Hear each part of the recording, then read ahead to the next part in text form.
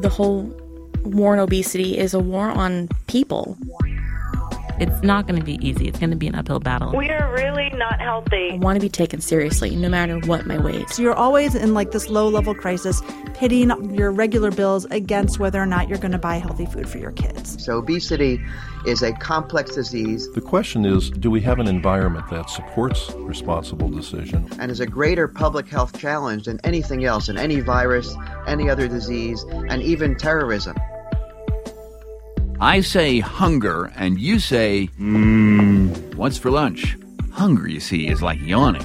It's overpowering. It's contagious. When I feel just hungry, I feel like I'm so sad and all droopy. When you and your family are hungry, we are all adapted to choose the quickest, closest way of dealing with one of the key mechanisms of human survival.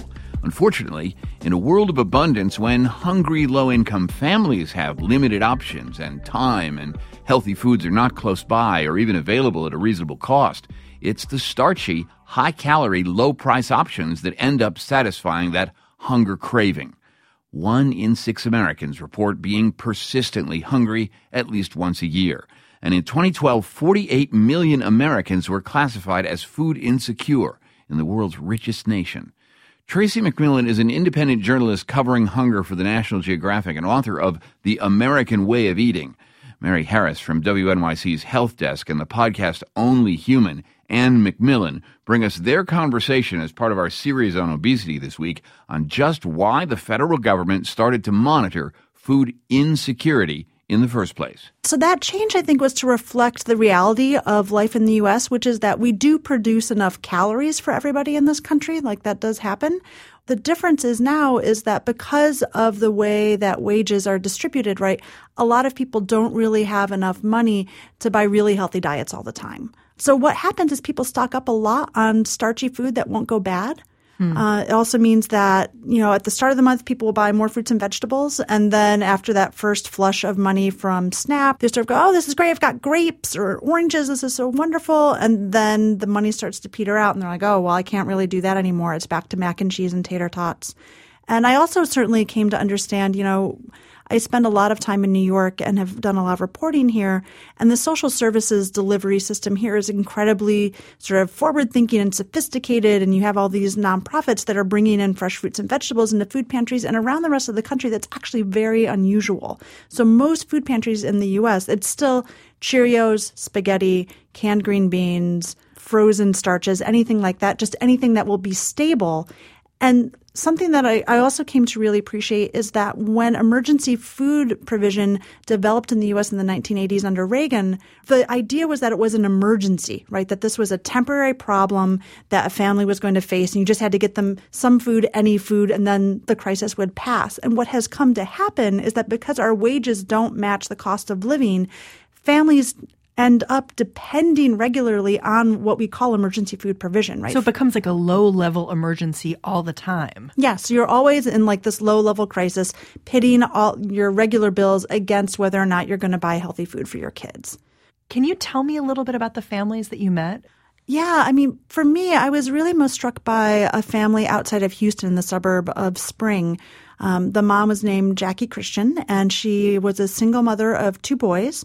She was in a homeless shelter program, so she and her boys were staying in a different church every week. And so she would get up at 5:36 in the morning, get them to school, and then her day, right, would be spent going from different home health aid appointment to different home health aid appointment to, the welfare office or social services office to help her figure out paperwork, and then talking to a payday loan officer and this whole thing. So she was incredibly sophisticated at knitting all of this stuff together, but she was making, $7, $8 an hour as a home health aide. And so she didn't really have that much money, for food or for decent housing and so on and so forth. And we actually had what for me was a pretty intense experience where, we'd spent this whole day driving around. So we're in the car for 13 hours and we pick up the boys and it's getting late and we're still about half an hour from the shelter. And the 8-year-old, he wanted fried gizzards and okra, right? because we're down in Houston.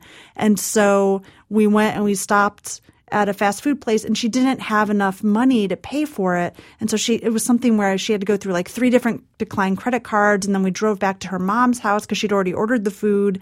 And, she borrowed $10 from her mom so we could go back and get, what's essentially junk food to feed the kids, right? And I think this is something most parents can identify with, right? Like when your kid is really hungry and stressed out and you just need to take care of them. So heartbreaking, though. Yeah.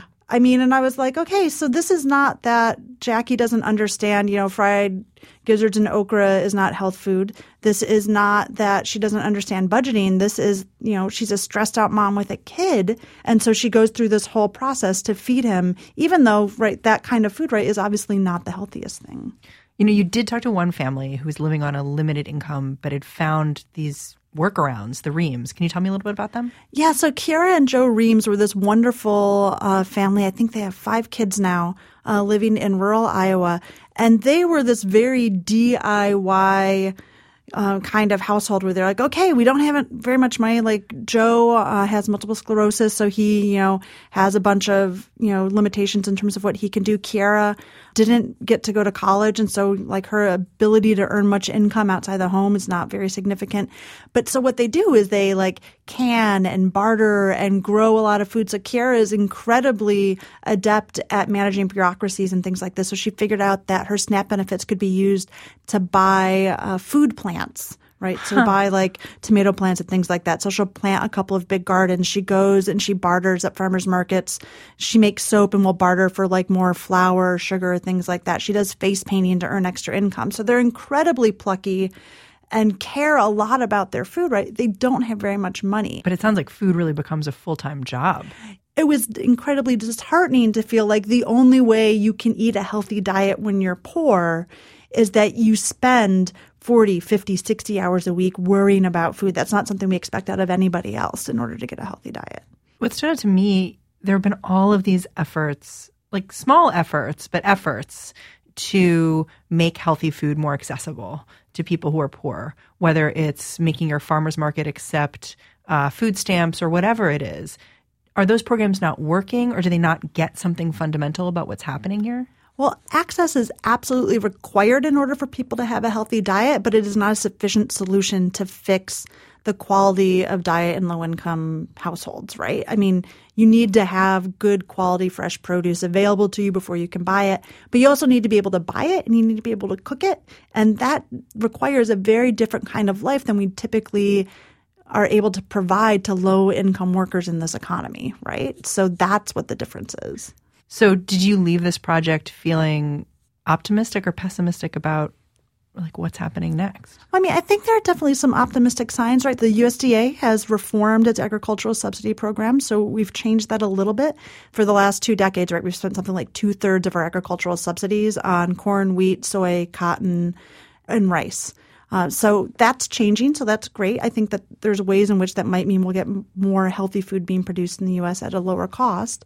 But for me, hunger in the U.S. is fundamentally a problem of wages and work life much more than it's a problem of not having access to food. And that's a much bigger problem, right, than just putting a farmer's market in a neighborhood. Thank you so much, Tracy, for joining us. Thank you for having me. Tracy McMillan is an independent journalist covering hunger for National Geographic and author of The American Way of Eating. And we want to remind you about an event we're hosting in the New York metro area. Come be an audience member in the WNYC Green Space for the other F word, the politics of being fat in America.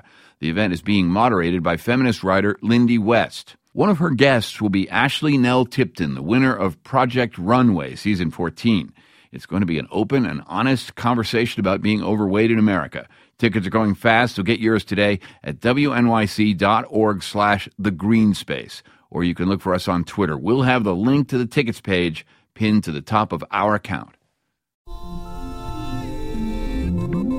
I'm David Remnick, host of the New Yorker Radio Hour.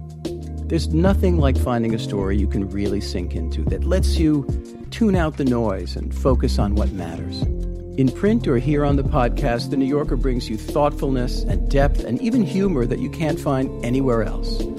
So please join me every week for The New Yorker Radio Hour, wherever you listen to podcasts.